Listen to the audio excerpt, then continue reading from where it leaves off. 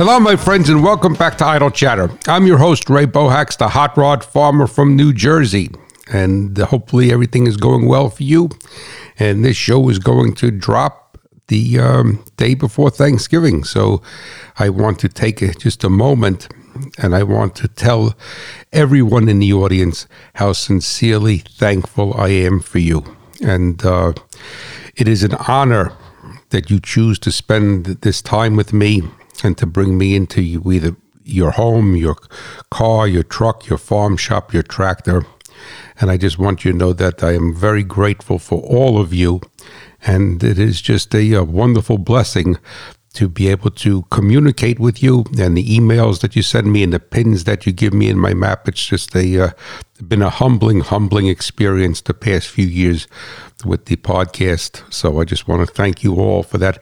And I just want to let you know that I wish you all a blessed Thanksgiving holiday. And I know in other parts we have listeners around the world, but in other parts of the world, they're not celebrating Thanksgiving this week. But I was always a firm believer that every day is Thanksgiving. So, but it's nice that in the United States, and I know in Canada, they have it a little bit earlier, I think at the beginning of October, that they set aside a day to be grateful and not let the busyness of life just overrun and put to the back of your mind the blessings that the Lord gives us, and just the gift of life, the gift of eyesight, the gift of movement, just a wonderful thing. And it's good to be thankful. And I just want you to know that I'm very thankful, extremely thankful for all of you.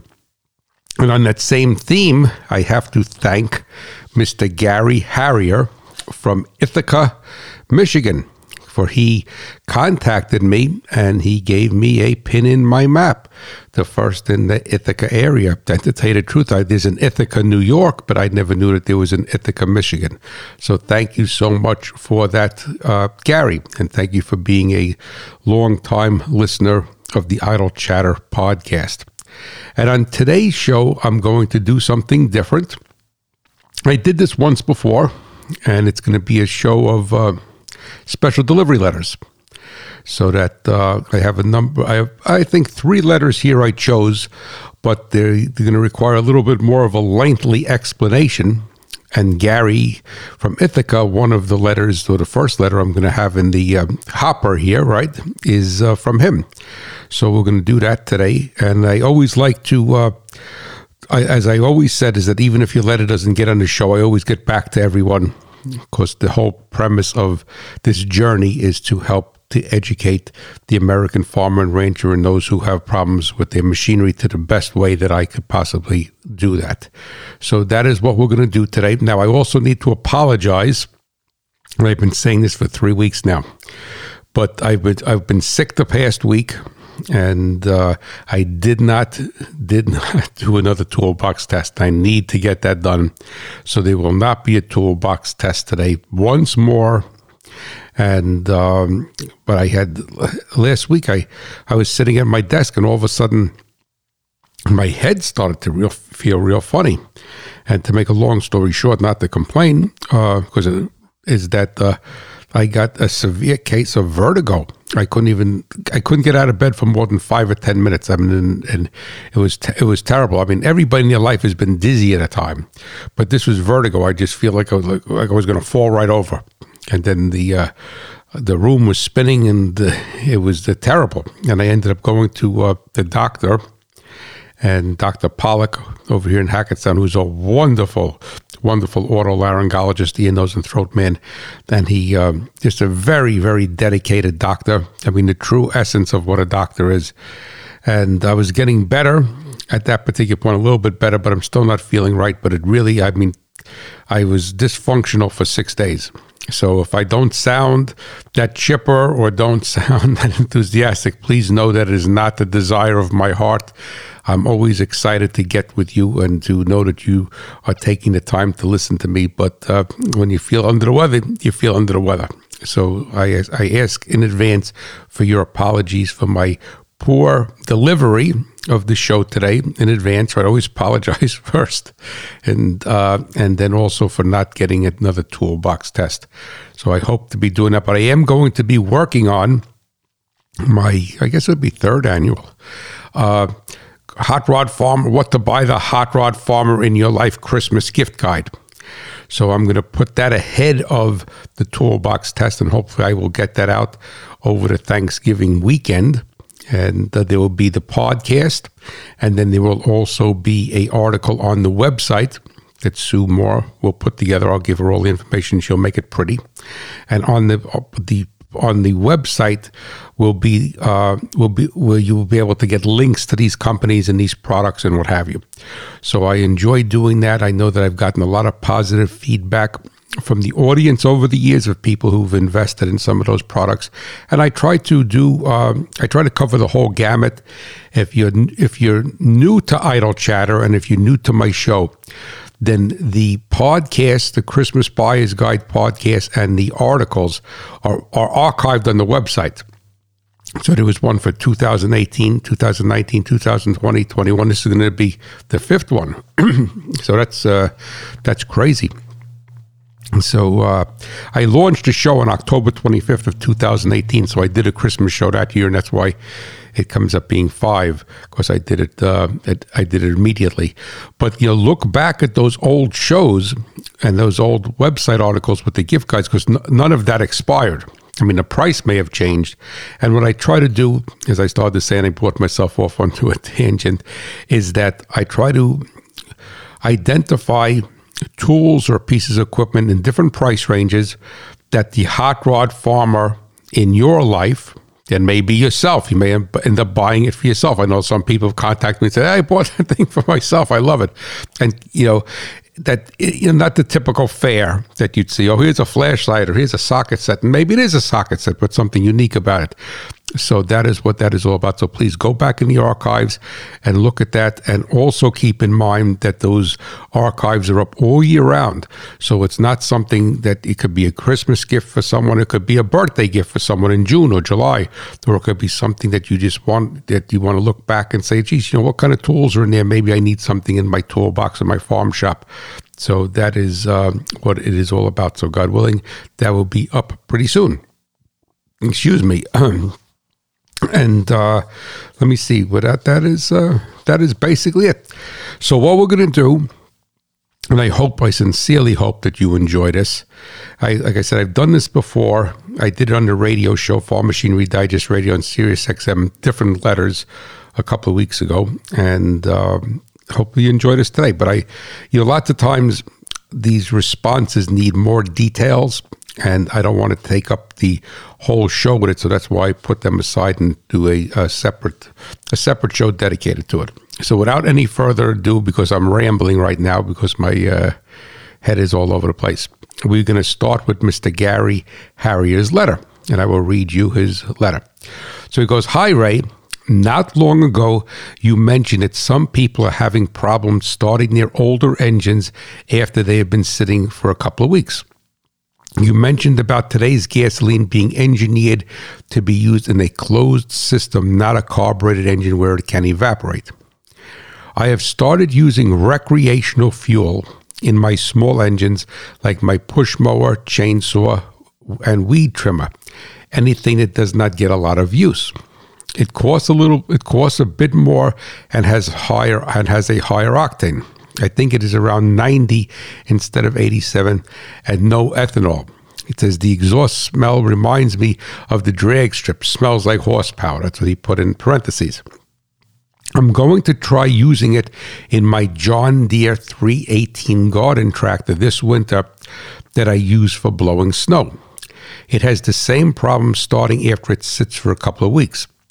I tried like you suggested and sprayed some carburetor cleaner through the air intake, and it takes right off. It's just not convenient to get access to it.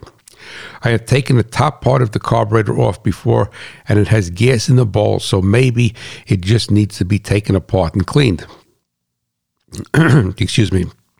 "I would like your opinion on the recreational fuel and also the pre-mixed engineered fuel for 2-cycle engines that they sell in stores for $20 per gallon that claims to have an extended shelf life. I really enjoy your podcast. Keep up the good work." All right. Well, thank you so much, Gary. Thank you once more for not only a pin in my map in Ithaca, Michigan, but thank you for being a long-time listener and for writing in. All right, so I'm going to hold this letter in front of my hand as I start to answer this. All right. Now, I am not familiar with the term recreational fuel. I'm very familiar with canned fuel, which is what you were talking about, which works out to be about $20 a gallon. You can buy race gas for that, right? $20 a gallon. But I'm not familiar with the term recreational fuel, or at least it's not a term that I'm exposed to back here in the northeastern New Jersey, Pennsylvania, New York region. All right, so I don't know exactly what that is, but I'm assuming it's probably an ethanol-free blend or something of that particular instance. So moving forward, before I give you my thoughts on this, if I do not answer your question properly, then please feel free to reach out to me at hotrodfarmer@farmmachinerydigest.com, and or anybody else that is listening, if you could shed some light on it. And I'm not responding properly to the recreational fuel thing because I'm not familiar with what it is, then please also feel free to reach out to me and email me and educate me. All right, so now let's talk about this John Deere 318 contract. They were nice tractors. So I think they were made in the 80s into the 90s, and they may have had a Kohler engine. So I had a John Deere. It wasn't a 3, it was a 2 Series, 216, I think it was. That had a 2-cylinder Briggs. I think it must have been 16 horsepower, who knows. But I remember I bought it brand new back years ago. All right, so now the problem that Gary is having is that he says after the tractor sits for a couple of weeks, that he has trouble starting it, the initial start off. But now he said he's taken the carburetor apart and there seems to be gas in the bulb. Now, let's back up on that because I'm just working off of this note. So what's going through my mind is that I'm assuming that you took the carburetor, the top off the carburetor, and saw gas in the bulb before trying to start it. So we're going to make that assumption. I don't think that you started it and then drove it whatever 50 feet or 100 feet and then said, I'm going to take the top off the carburetor and see if there's gas in the bulb. Now, keep in mind that the fuel level in any carburetor, the float bowl in the carburetor, fuel level is going to be paramount to how the circuits respond. So even if there is gas in the bowl, that does not mean that some of the fuel did not evaporate. Now, there's a term that I've used on this show many times, and it has to do with all carburetors. It's called pull over. That the carburetor starts to pull fuel. And what pull fuel means is that a low pressure region is created in the Venturi area. It may not have a booster Venturi. A booster is another ring within the Venturi on any carburetor. Sometimes smaller carburetors don't have a booster. Sometimes they do. There's a zillion different carburetor designs. They all follow the same tenet of engineering, but there's different designs. But the Venturi principle is the same.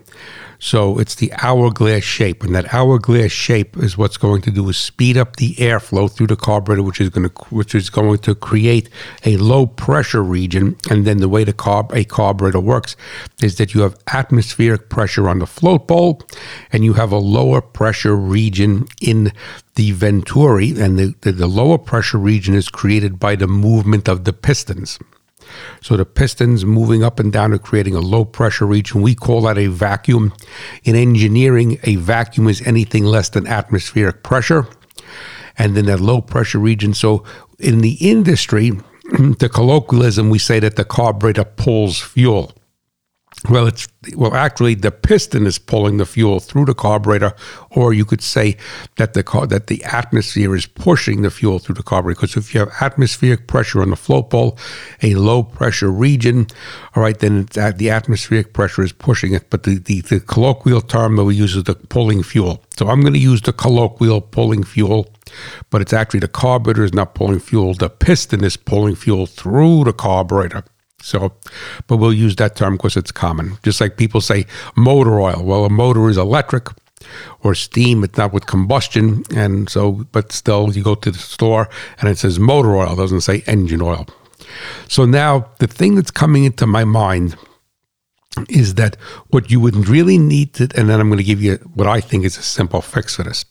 What you're really going to need to do is to determine, if you were so inclined to take the air horn back off the carburetor, is the fuel bowl full, or did some of it evaporate out? Because there is gas in it, that just means that the bowl is not completely empty. So let's say arguably, I'm just going to clear my throat, excuse me. So let's say arguably that the float level is supposed to be 1 inch, using easy numbers. And the float level is at 7/8 of an inch because 1/8 of an inch of fuel evaporated out of the bowl. So you would look inside the bowl. It'd be like looking at a checking account. Say, yes, there's money in a checking account, but you have $1,000 in a checking account and you want to write a check for $2,000. That's not going to work. So the thing is that if some of the fuel evaporated out, then what is going to happen is that the low pressure region that is being created in the Venturi is, by the cranking of the engine, the movement of the pistons, is not strong enough to pull the fuel up that additional 1/8 of an inch. And that's what you would call in any carburetor called pull over. So for that engine to start, and this has nothing to do with a John Deere 318, it could be a 68 Ford, it could be whatever, it could be a drag race car, it could be whatever you want it to be with a carburetor, is that you have to create a low enough pressure region to be able to pull the fuel at the level that it is in the float bowl through the main metering circuit and the idle circuit, because it's a cumulative effect on a carburetor for it to start and run.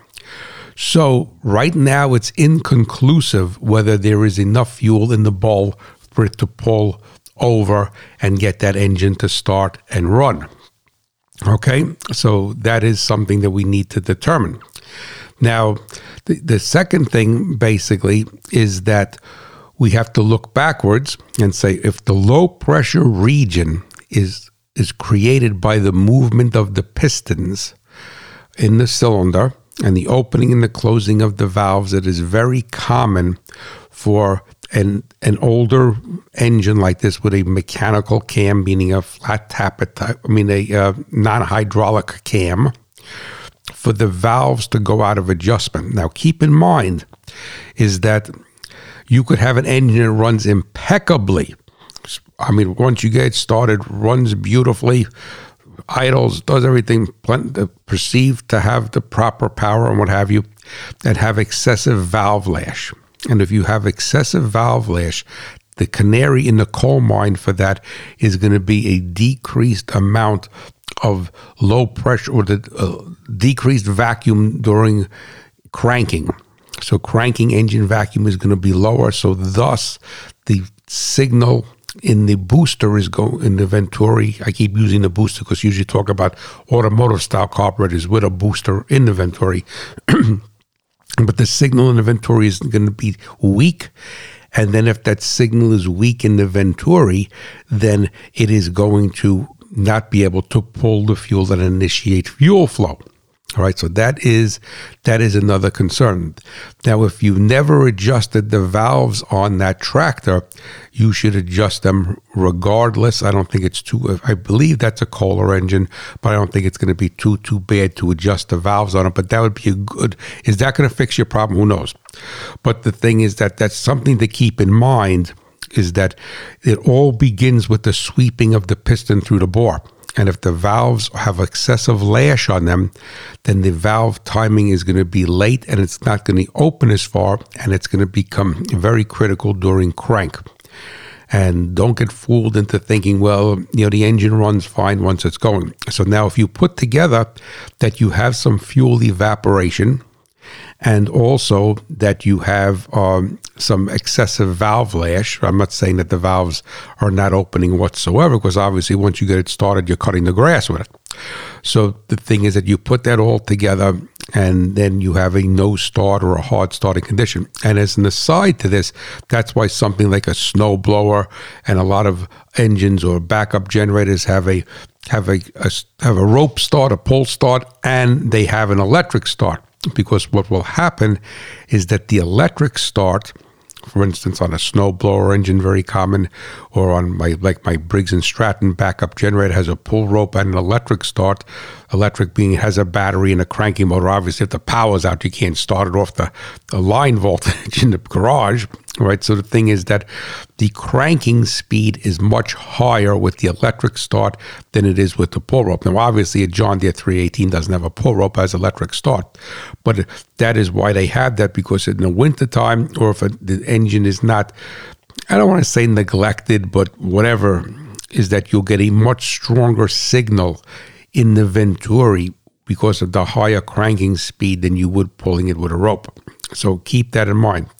Now, the other thing you're saying is that maybe the carburetor needs to be clean. I'm not going to deny that, all right? Now, inside a carburetor, you have the throat of the carburetor, the external part, and what you could see, and then there's all the passages inside. The thing is that with spray carburetor cleaner, you could go and you could clean up those external passages that you could see down the throat of the carburetor, the butterfly, the choke. The other thing, keep in mind, make sure, and I'm assuming that you did this, make sure that the choke is fully closing, because the purpose of the choke on the carburetor is to amplify that low pressure region inside the Venturi, and because of the low piston speed during cranking. So the choke is, make sure that choke plate is functional and closing all the way, because without the choke plate closing, you're not going to have, even if it's tuned up perfectly, you're not going to have a strong enough signal to pull a sufficient amount of fuel and give it enough richness, because the vaporization rate for gasoline is very low. At 60 degrees Fahrenheit, it's only about 50% vaporization rate, which is a vapor turning from a liquid to a gaseous state.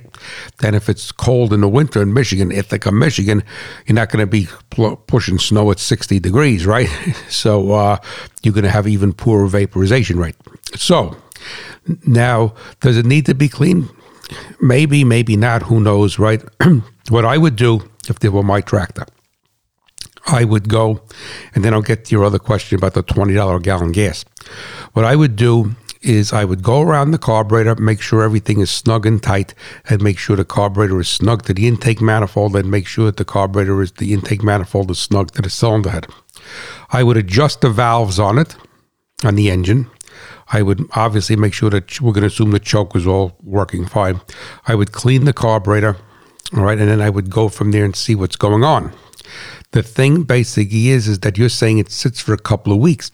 If it sits for a couple of weeks, then I'm assuming that it starts. So if you started it today and you cut the grass today, and then 2 days later you need to have it cut again, and you go to start the tractor and it starts relatively easily, then I would say that you have no internal problems in that carburetor, and what you're just, after a couple of weeks, you're suffering from some normal evaporation. But let me know about that, but I'm assuming based upon your letter.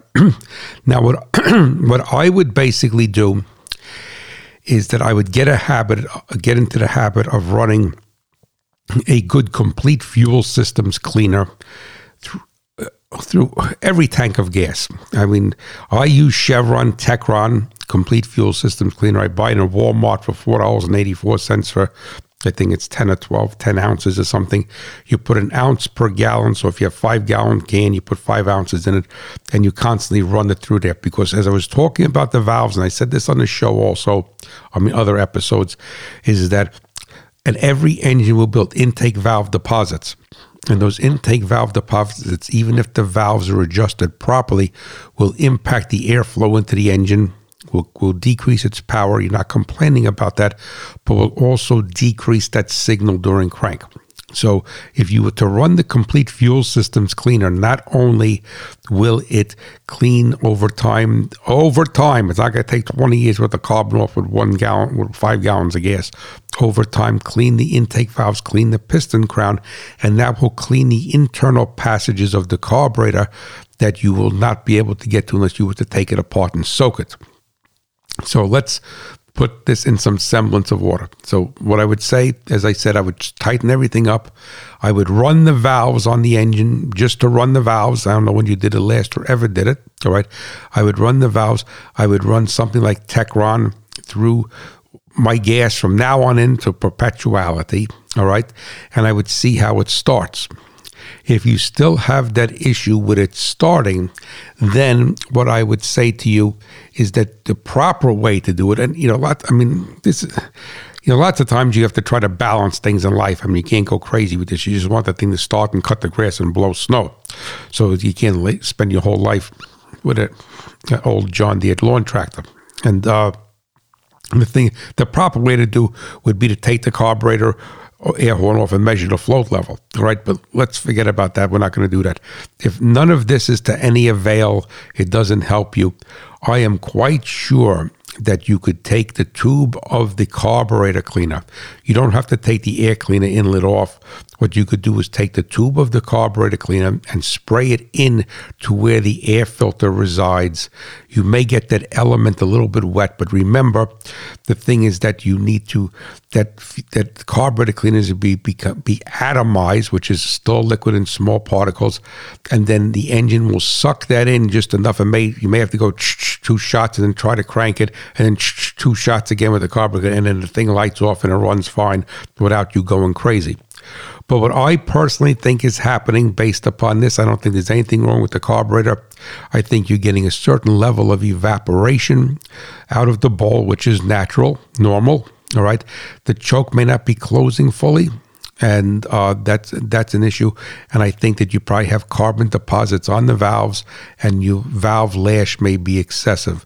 But after you do all of that, if it runs fine, otherwise spray some in through the air intake. You don't have to take the whole air intake off. I would use carburetor clean in lieu of starting fluid. Starting fluid is very hard on an engine. And let me know how you make out with that. And then she should light right off. So that is basically, and I'm assuming that the cranking speed is good, because usually your ears could tell you that. But all right, so that is that. Now let's go on to the other question here. That's why I'm doing a special show on this, because I want to give in-depth knowledge. It says, I'd like your opinion on the recreational fuel. I don't know what it is. The pre-mixed engineered fuel for 2-cycle engines that they sell for $20 per gallon. I would not waste $20 a gallon. All right, personally, that's my personal opinion. When I did some spots for Successful Farming on TV, and I was on their show, you may know, for 6 or 7 years. I did a thing about canned fuel, and I did some empirical testing. I mean, no laboratory testing. And I ran my weed whacker off it, my lawnmower, everything like that. And I saw no difference whatsoever, other than my pocketbook being lighter. And the thing is that, now to get back to your question over here, that they say it's 90 octane instead of 87. Remember, I did a show. Is that motor octane or research octane? Who knows? Because if it's the pump gas is R plus M divided by 2, which is an average, which is research and motor divided by 2. And it's an average. So if this is, so it's saying it's 90 octane, but if that's 90, let's say research octane, that may be the same thing you're getting in the pump gas. So what I wouldn't worry about the octane. All right.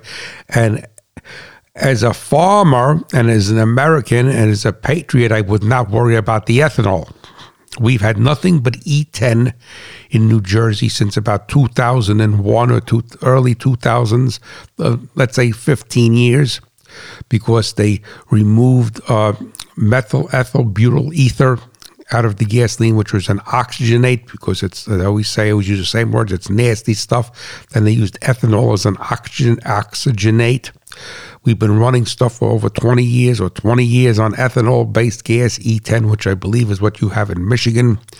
Zero issues with anything. Then you're always going to have somebody that says, that hot rod farm is full, but I had whatever. All I know is we've had nothing but E10 here. I would not be afraid of E10, all right? And the thing is that also, as far as the shelf life is concerned, you have to look at how much fuel you use. So I know that over here on the farm, that I have a John Deere D110. I bought it new in 2017, and I'll get 5 gallons of gas right in a gas can. I put the Techron in it, and it'll last maybe 2 weeks or 2.5 weeks or whatever, depending on how often I cut the grass. Usually in the growing season, I cut the grass once a week. I probably end up cutting to 5 acres, maybe not 5 acres, a little bit more than 4 acres around the house here, around my parents' farmhouse, down by the cornfield, the front field along the road. We have all these names for different things. You won't know what that is, the front field. But anyway, so never had any problems. Now, the thing is that if you are worried about storing gas, then what you could do is you could buy a fuel preserver product. They call it a stabilizer. A lot of people swear by them. I don't use them. Never had any issues with it. But if you're worried about, what I'm trying to say is that during the season, that you should not be concerned with having. You're not going to have 9 or 10 or 12 or 13 or 14-month-old gasoline. And if you are ending up having that because you're not using that much, so instead of buying 5 gallons, buy 2 gallons and then use it up quicker. But if you want to put a stabilizer in, that's fine. You're not going to hurt anything. I don't know if it's going to help you, but I don't think that there's any reason why you should spend $20 per gallon for gasoline. And the supposed benefits of what they're saying, I'm not going to say that they're lying to you, but it's whatever. I really don't think it brings any tangible value for that price differential. Nothing whatsoever. So I think I covered all of this. I got your letter here. I think I covered all of it. If I didn't, then just reach back out to me and let me know how you make out with that John Deere and give her a good wax job, right, for the winter. So they were nice tractors, those John Deere 318s. All right, so the next letter we have here is from Joe. And this is kind of fuel related also. And it says, I have a 2021 Ford Expedition that is brand new. It has about 800 miles on it, and I took a trip from New Jersey. He's in New Jersey someplace, to West Virginia with a trailer carrying 4 side-by-side UTVs to go 4-wheeling. Well, that's a pretty nice load on there, right? Because I don't know what size UTVs, but side-by-sides, they're probably pretty big, and it must be a pretty good-sized trailer. But anyway, so to save money, I filled up with regular gas. And he says it's approximately $1 less a gallon than premium in New Jersey. Since the manual said it could run on 87 octane, the engine is the 3.5-liter EcoBoost. The truck ran fine, but only got 8 miles per gallon on the way down to West Virginia. I ran that tank dry and filled it up with 93 octane in West Virginia. On the way home, it got almost 18 miles per gallon on the same roads. My question is, why such a difference, and should I use premium fuel all of the time? Okay, so I want to thank you so much for writing in, Joe. And obviously, you either listen to the podcast or the radio show. You didn't identify which, or maybe both, right? Hopefully, God willing, both. All right, so get yourself a cold drink of water, everybody. Get a cup of coffee, whatever you need. Try not to fall asleep, but this is going to be a little bit, probably more of a response to Joe's letter than you would care for. All righty. The thing basically is this. Now, there's a lot of dynamics going on here. Now, I'm assuming that the truck was driven both ways with the same level of authority or aggressiveness or what have you. So in essence, for instance, let's say that you're going down to West Virginia and you're leaving late and you want to get there to get the hotel and you're running 80, 85 miles an hour, and then coming home, you're running 65 miles per hour. Well, that's going to make a substantial difference in the fuel economy. Let's say arguably you're running down to West Virginia and you're bucking a headwind and you're going 80 miles an hour. That's going to make a substantial difference in your fuel economy. Matter of fact, using as an example, my Ford Little Ranger, not that it happens to be a Ford, but when I went down to get my first load of fertilizer down to the mill in Maryland, to Ben Hushin there, to get my tote, I had never fought such wind with that truck I have. It's a 2002 for almost 19 years then, right? I mean, the tote was empty, and I had to downshift a couple of times on Interstate 81. I was from 5th to 3rd because I was bucking such a wind and going down there, and I fought wind coming back with the tote the liquid fertilizer in it, which was quasi-heavy, maybe 1,700 pounds, and I had to do the same thing. So for that whole route going down to Maryland and back, I averaged like 21 miles per gallon only. I've never gotten 21 miles per gallon in that truck. Usually on the highway it gets 31 miles per gallon. So anyway, even with the toting it. So the weather conditions have a lot to do with it. And then the driving conditions. So like I said, if you left late and you're trying to get down there because you want to get to the hotel and you're pushing hard, when you put a trailer on it, put a lot of weight on it, remember that on any engine, whether it's a gasoline engine, diesel engine, what have you, is that there's a there's a specification called brake-specific fuel consumption, and you would never see that. You determine it on a dyno. It's abbreviated BSFC, and what BSFC is the amount of fuel in pounds to produce 1 horsepower for 1 hour. So the more thermally efficient an engine is, it'll have a lower brake specific. That's the slang we use. What's the brake on it? So arguably, if you had a very efficient engine, let me put it this way.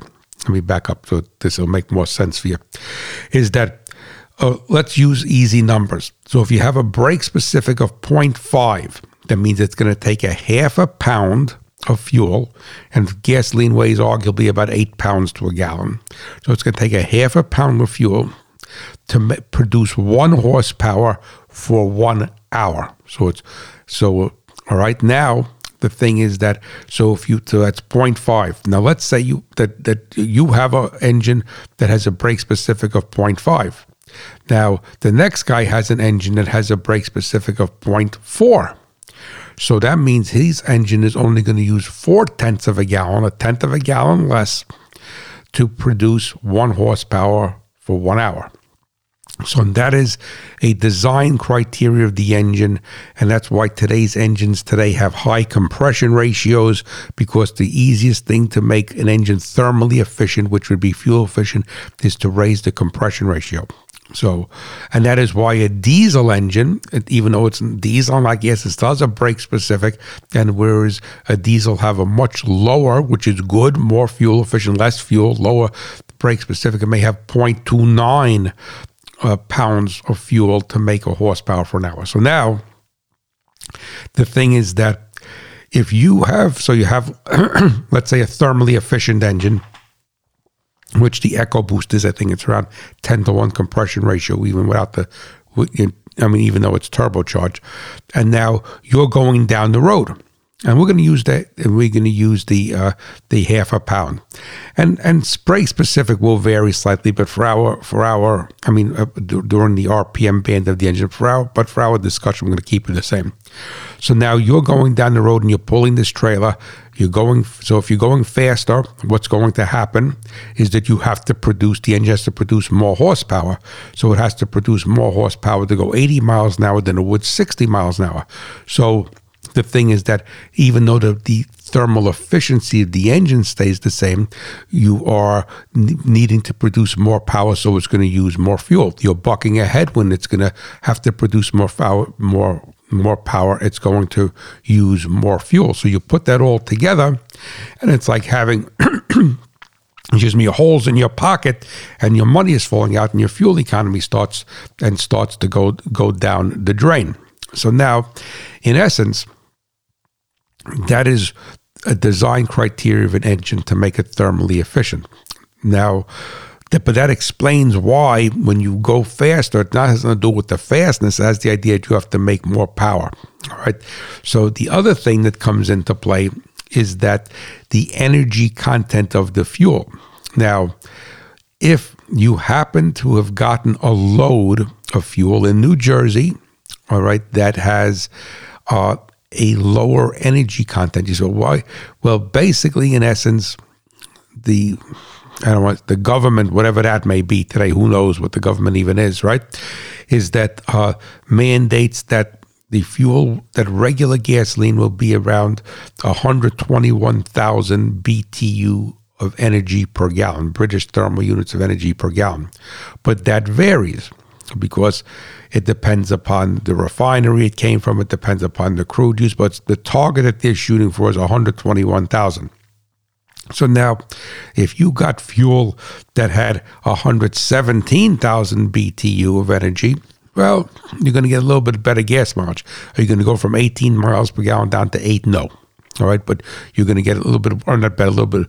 If you had 117, excuse me, I said it backwards, you're going to get worse gas mileage. All right, so there's the dense, and then we call that the density of the fuel. And that's why in the engineering community, when they road test vehicles, they're doing a calibration, they buy fuel 3, 4, 5,000 gallons at a time. So Ford, General Motors, whatever, they'll have tanks in their facility like a gas station, and they'll buy 5,000 gallons of fuel at the same time. And this way, what they'll do is that all of their test data will be on, and they'll take a fuel density test on that fuel, and they'll write it all down so they have accurate test data. Because they're not going to check it like the consumer does. Okay, went over here to this pump. It took 12 gallons. This is different density. So they want to have a constant. And in agriculture, if you're doing a plot test, you'd call it a control. So you want to have a constant. But what we do is in the real world, we buy gas here, we buy gas there. Even if you buy this gas at the same station all the time, the density of fuel is going to vary with the loads that he gets for the reasons I already mentioned. All right, so it could be conceivable that you got a very low density fuel. And I know in my own vehicles, my own car, my own pickup truck, I could tell when I got a low density tank of fuel. So if I fill it up and the driving conditions are more or less the same and I'm doing the same route, and I said, geez, I only went about 100 miles on a quarter of a tank instead of 120 or 130, I know I got low density fuel. All right, so that's something that we can't keep. So maybe arguably you got really low density fuel coming down, and then coming back you got higher density fuel by happen chance. Now historically, believe it or not, higher octane fuels usually have less density, less energy than regular grade 87 octane, because in most instances the chemical components that they use to increase the octane steal some of the density. And if they're using ethanol has less density than pure gasoline, so it has less energy content slightly. So, but this is a wild card, so we don't know what's going on here. But now the thing that does come into play is, so let's say to try to put some clarity to this, the weather conditions going, and I'm talking about like wind and stuff like that, the weather conditions going down were basically the same as coming back up. All right. So the driving style, if you were going 80, 90 miles an hour and whacking it coming out of the toll booths, was the same. All right. All right. You didn't get caught in nature. Everything is the same. So the only difference now is that we have 87 octane fuel versus 93 octane fuel in the tank. Now, keep in mind that we spoke about brake specific, if you are running the engine hard because of the load on it, it's going to run more boost to make more power. Now, modern engines for the past 30 years, probably a little more than 30 years, have what they call a closed loop timing control. So they have knock sensors. And what the knock sensor is a piezoelectric accelerometer. It's an electronic tuning fork. And I think the EcoBoost engine has 4 knock sensors, 2 on each side of the block. And what it does is it listens for detonation. And detonation listens for knock. How does it determine knock? Well, what happens is that when you have this abnormal combustion event in the cylinder, you're going to have a shock wave that's going to go through the piston, the connecting rod, the bearing, what have you, and it's going to create a frequency. So the knock sensor, as I said, is like a tuning fork, and what it's going to do is it's going to listen for this, and it's going to respond. Just like if you have a tuning fork and you hit the desk where it goes bzzz, remember they had those in school when we were kids, or you hit it lighter. So with the frequency, the output is going to tell the ECU that this engine is detonating, knocking, abnormal combustion event. All right, it all depends what you call it. It depends where in the piston's location it's going to happen. So we're going to use the word abnormal combustion event. To the layperson, you say it's pinging. All right, you would not audibly hear that, because what will happen is that the knock sensor will be retard the timing. So now, the thing is that when you retard the timing excessively, most of the time, you're going to feel it as far as power is concerned. But with a turbocharged vehicle, it could end up running a pound or two more boost, and you would be naive to this. But the important thing that I want to explain, and this happens not only on a Ford EcoBoost, this is any engine with a closed-loop timing control system. The actual specifications may be different. They probably will be different. But there's a phenomena called the hysteresis of knock. Now, when an engine goes into an abnormal combustion vent, historically, the piston crown becomes superheated. So what the hysteresis of knock is, so let's assign some numbers to it. You're going down a road and it's got 10 degrees of advance. So the timing is 10 degrees before top dead center, and the knock sensor hears some detonation. Now, the earlier systems, this is with old style, almost analog, just move, probably analog digital ECUs back in the 80s. All right. They were able to take the timing out, and this is a GM spec because I was very intimate with their systems, at a rate of 100 degrees per second. Now, that doesn't mean that you took out 100 degrees of timing. It's the rate that it could pull the timing out. And when I used to teach this, people used to get confused with that, and I used to make an analogy to a drag strip. A drag strip is 1,320 feet. All right. The first clock that you break at the end of the drag strip is what they call the ET clock. That gives you your time. 60 feet after that, there's another light beam, and that's what they call a mile-an-hour clock. So if you went to the drag strip and somebody said, here's my time slip, I went 13.2 at 108 miles per hour. The 108 miles per hour is calculated the last 60 feet. So the ET clock, the first light stops the clock, and then the time it takes the vehicle to go for those 60 feet is what calculates the mile per hour. So the only thing, just like as a farmer, you have a yield monitor. You can say, well, right over here, I got 500 bushels. Over there, I got 300 bushels. Over here, I have 400 bushels. All right, so the mile an hour is calculated at the last 60 feet. And why I'm telling you this, because it's a good analogy, I feel it is, for understanding the rate with the hysteresis of knock. So it has the ability. So you're saying, well, I'm going 108 miles an hour. All right. But you're going 108 miles, but you only traveled 60 feet. You didn't travel a mile. You didn't travel 108 miles. So that's the speed. So the speed that it could respond used to be 100 degrees per second. It may only take out 15 degrees, but the rate that it takes it out at would be 100 degrees per second if you let it go for a full second. So hopefully that makes sense. So now what will happen is back to the hysteresis of knock, what will happen is that the piston crown becomes superheated. So as soon as the closed loop timing system hears a knock, all right, you don't hear it. It says, okay, the tuning fork shook. It says we're going to take timing out. So what it does is it takes out a bunch of timing. It doesn't say, okay, geez, let me take it's at 10 degrees. Let me take it 8 and bring it to 9 and see if it still knocks. That takes out a ton of timing, and that's in the calibration table.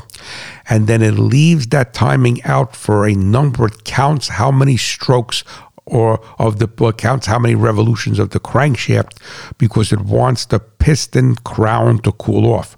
Because if it put the timing back in immediately, the piston crown would be too hot and you would have auto ignition of the fuel prior to the arcing of the spark plug. So the hysteresis of knock says that if the timing only really needed to be taken out 1 degree, we take out 20 degrees, let the piston cool for so many cycles of the crankshaft, and then we start to put the timing back in half as quickly as we took it out. So using 100 degrees per second, we take it out at 100 degrees per second. We listen, okay, and this is what the calibration is. This is what calibration engineer says. All right, does. So this engine it needs 50 rotations of the crankshaft before we start to put time back in. Another one may say, we need 200. Another one may say, we need 10. All right, a lot of different parameters here.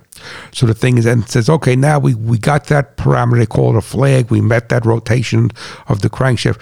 Now, instead of taking it, we took it out at 100 degrees, we're going to put it in at the rate of 50 degrees per second. So we're going to put in 2, we'll knock 2, no, Well, not to, and until we get back up to what the calibration table is.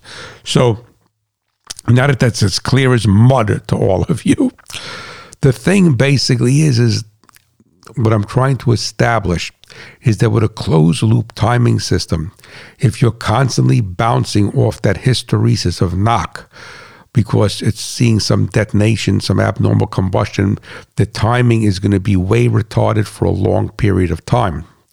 And that is going to remove a lot of fuel efficiency from the engine.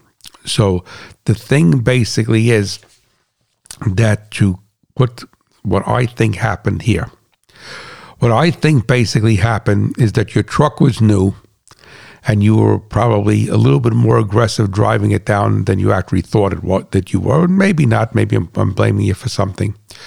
I think going down, you had low BTU fuel, low energy content fuel, and possibly it was not even 87 octane.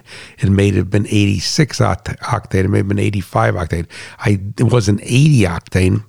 But at that particular point, when you're pushing an engine hard and you're running boost, is that one octane is going to make a difference because of that hysteresis of knock and constantly pulling the timing back out, listening, waiting, and putting it back into the slow rate and then starting it all over again. It's almost like a Jacob's ladder, which is a climbing arc where they have a transformer, they shoot the arc across, and then it gets to the top of the arc, and the transformer doesn't have enough oats because they arc, because the two rods, the two electrodes, as it goes towards the top, you should see them in a Frankenstein movies, right? And then they call it a climbing arc or Jacob's ladder, and then it comes back down, all right, to the lowest level and works its way back up and comes back down. So what I think was happening is that you were constantly bouncing off the hysteresis of knock going down there. Now, 87 octane fuel may have been fine if it were truly 87 octane. All right, but if it was 86 octane and you start to get into that knock zone, then all bets are off, buddy. And I think coming home back to New Jersey, when you filled it up with the 93 octane, that you were not bouncing off the hysteresis of knock. And so the question now that begs to be that I cannot answer is that should I use premium fuel all the time? I guess it would depend upon how you drive the vehicle.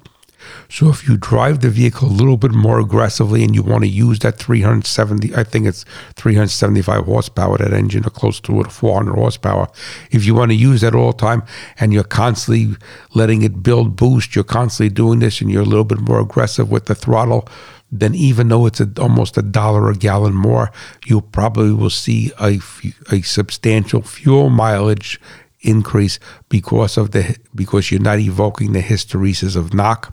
If under normal conditions you drive it, and I'm not saying that you can't step on the gas, but you drive it more sedately, then you probably would be paying $1 a gallon for octane that it doesn't need and is not using. So what I would do moving forward is we need to get some more data. I don't believe there's anything wrong with the vehicle. I think it was just a set of circumstances, and then try to use this and try to get some more data and say, hey, and because you're not buying fuel at 4,000 gallons at a time and doing test data, you're buying at different brands, the same station, same brand, but different loads. You're going to have to keep some record of and say, hey, this thing averages usually 17, 18 miles per gallon on 87 octane. It averages 18.5 on 93 octane. It averages the same on 93 octane, then you would know. And what you may end up doing also is saying if you're going to make a habit of towing something of this magnitude or towing a travel trailer, you may say when you go to tow it, you may want to use the higher octane fuel specifically if you're going to be running higher speeds up mountains, passing, what have you. But it all comes down to that. So basically, in essence, I don't believe there's anything wrong with the truck. I think it was a combination of low density fuel and possibly a little bit lower in octane than what you thought you paid for. and I think that you got better fuel coming home. And I also think that it was bumping into the hysteresis of knock.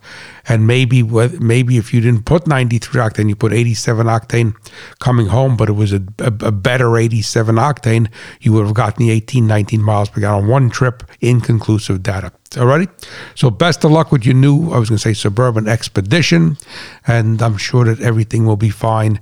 And I ran a lot of road tests, a lot of EcoBoost engines, and I know with driving them normally, you could run them on 87 octane, and there's zero issues whatsoever, fuel economy. If you're going to be running them hard and they're going to be running boost all the time, and in boost, those hair dryers are spooled up, you would want the higher octane so that you're not bouncing into hysteresis of knock. Alrighty. Now that everyone's head is spinning, we have our last letter for today, and this is from Harry. So he says, I found your show on Rural Radio, and I listen each week, but now only have, let me, I guess I didn't write it. He may have respectfully may have written this clearly. I found your show on Rural Radio, and I listen each week, but now I have subscribed to the Idle Chatter podcast too. Thank you for all the great information you provide. I think what he's trying to say is that he found me on Rural Radio, listens there, and listens to the podcast. So thank you, Harry. So he says, I have a 2008 Gleaner Combine with a Susi, S-U-S-I, that's a brand of engine. I believe they're from Finland. Susi 6-cylinder engine. Obviously, it's a diesel. Someone told me that after a certain number of hours, the harmonic damper must be changed. I never heard of this. Is this true? Thank you. Okay, Harry. I did a show about 2 years ago about harmonics and harmonic dampeners. And what a lot of people don't realize is that for the most part, the harmonic dampener, even though to your eyes nothing is moving inside, it's not moving back and forth like a valve or a rocker arm or a camshaft or a crankshaft, is that there's many different designs of harmonic dampeners. Some of them have like a gel material, some have a rubber in them. So, but the whole premise of the harmonic dampener is to be able to absorb the harmonics, which is vibration, the harmonics that are inputted into the crankshaft from the firing events and from the reciprocating mass, the rotating and reciprocating mass. So the piston is going towards top dead center, boom, it comes into the stroke, and then it stops and dwells and comes to a screeching halt and goes the other way. So that all puts vibration, which in engineering we would call harmonics, and harmonics are identified with a frequency. To us, we say, oh, it's vibrating, we feel it or don't feel it, but it's a frequency. So to answer your question, is that over time and overuse, whether it's hours of operation, miles on a road vehicle, or calendar years, all right, that historically the harmonic damper becomes less efficient at absorbing and actually quenching those harmonics and not allowing them to beat up the crankshaft, beat up the connecting rods, beat up the bearings. And it is very common on a larger diesel engine for the manufacturer to require, like CAT, I think CAT says every 5,000 hours or something. Don't hold me to it. So to answer your question, yes, it is very common on a diesel engine for the harmonic dampener to have a specified change interval. Now, whether it's, I tried to see if I could find some information on the Susi engine in the 2008 Gleaner, and I was not able to. So the thing, what I want you to do is that I want you to confirm whether Susi recommends changing that dampener, and they most likely do. I think you said that the engine has about 2,960 hours on it, and so they may say it 2,000 hours change a dampener. They may say every 10 years change a dampener. They may say if that engine goes into a mining truck, it's going to be manufacturer specific. But it is never a bad idea for you to put and the same thing on a gasoline engine. So if you're rebuilding a 350 Chevy for an old grain truck or a 302 Ford or whatever. This thing is 20 years old, got 300,000 miles on it, and you're rebuilding that, is that to put a new dampener on it. All right, because if it's the rubber material, if it's the gel, like I said, nothing lasts forever. All right, so nothing lasts forever. So the anything that's man-made doesn't last forever. And what will happen is that the efficiency, the efficacy of the harmonic balancer will decrease over time, and it'll sneak up on you on the engine like gray hair. All right, you look in the mirror one day, oh my God, I turned all gray, which is what I did. So the thing is that over time, it's going to start to lose its efficacy as far as quenching these harmonics. Now, once you start to you may not feel it in the cab or the combine, you may not feel it in the pickup truck, the car, the semi, what have you, but the crankshaft and the bearings are going to feel it. And you could end up breaking the crankshaft. So the thing is that, so my suggestion to you is see what Gleaner says, what the Susi people say. If they say X amount of hours to change the damper, I would definitely change it. And if they say, well, there's no known service interval for the damper, if you were to do something and have the engine apart, it's never a bad idea to put a new damper on it. But there's the caveat that I am going to tell you that you're not going to like, that most people in the audience are not going to like, because they're going to say, well, I don't care whether it's a Detroit, whether it's a Cat, whether it's a Ford, whether it's a Chevy, or whatever it may be, is that most people are going to want to buy an aftermarket damper. And I would say don't do that. I would not trust the diesel engine in my Gleaner combine or the engine in my Ranger pickup truck, 2.3 to 4-cylinder, to a Chinese-made aftermarket damper. Because it fits on there, because it looks the same on the outside, it's got nice shiny paint on it, does not mean that it has the proper design.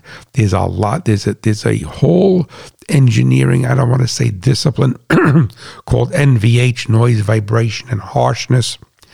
And just like we spoke about the NOx sensor with the Ford Expedition, with the fuel economy, is that the damper is tuned to a certain frequency for that engine. And there's a lot of mathematics and there's a lot of science in it.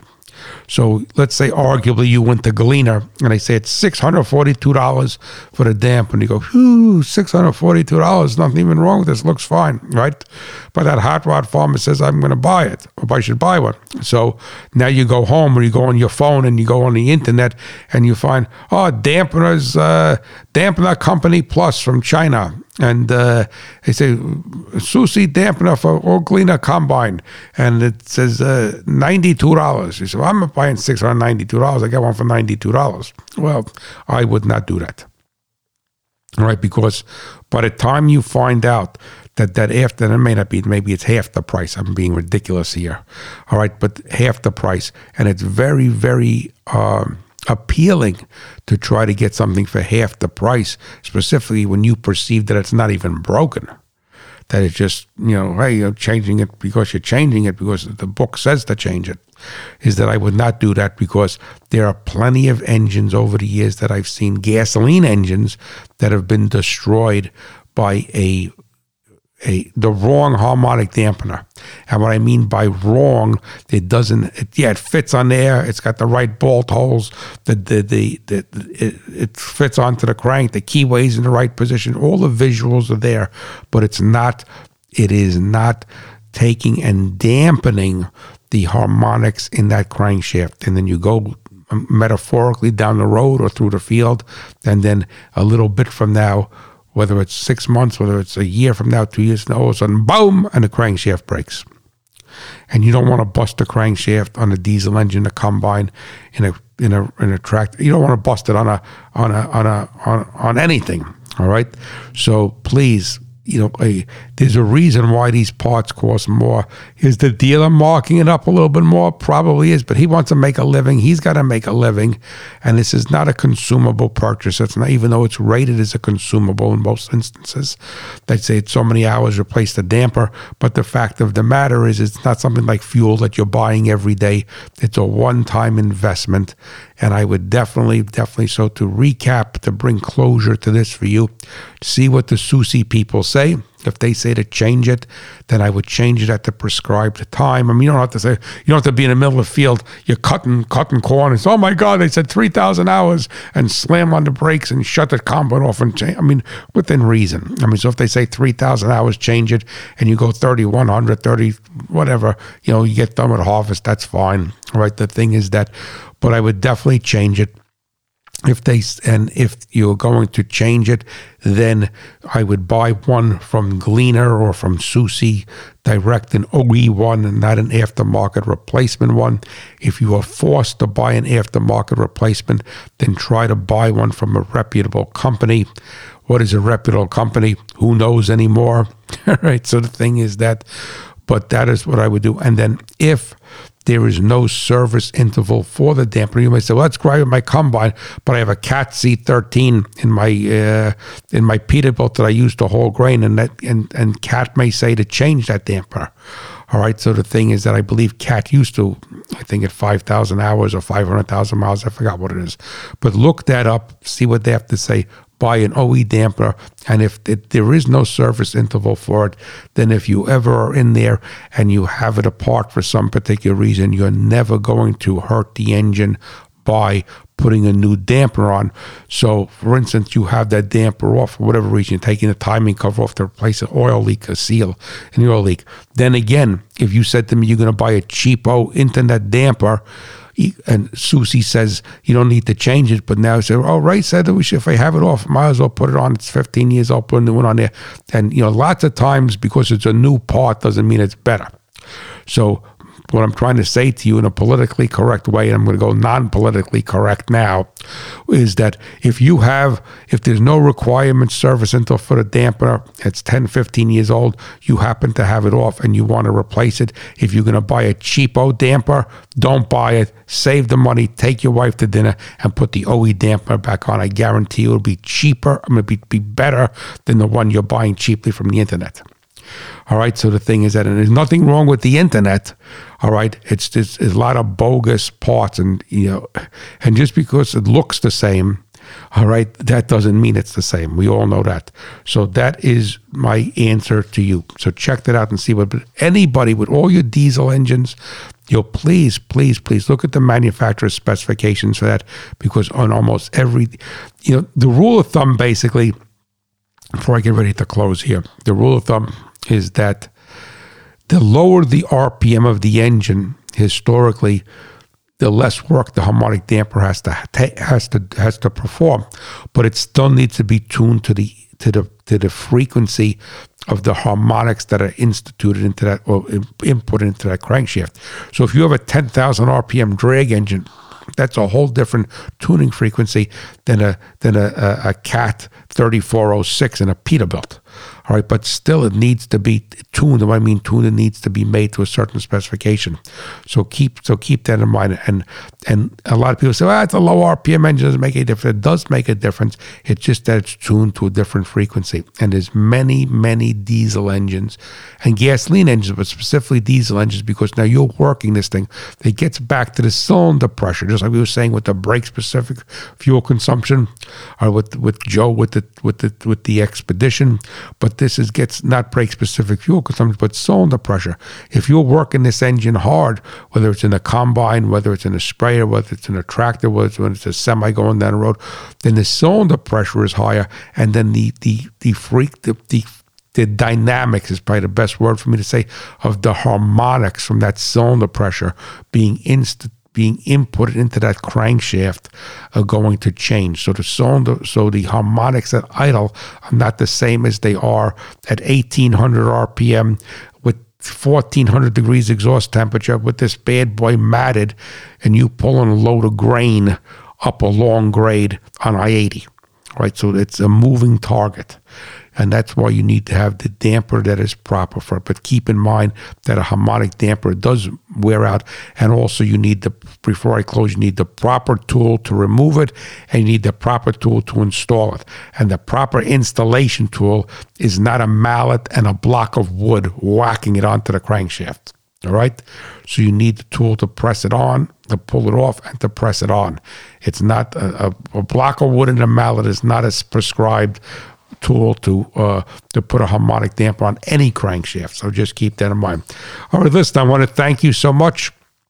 I hope that you hopefully that you enjoyed today's show. It was a little bit different. My goal is to get back with a toolbox test and a regular subject. Well, next week, God willing, is probably going to be the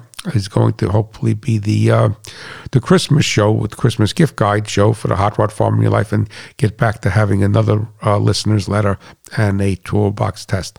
So listen, have a blessed Thanksgiving, and know that the Hot Rod Farmer is pulling for you, the American farmer and rancher, and my beloved America. You be well. May the Lord bless and keep you. And I apologize for being a little bit under the weather today. Thank you. Bye-bye.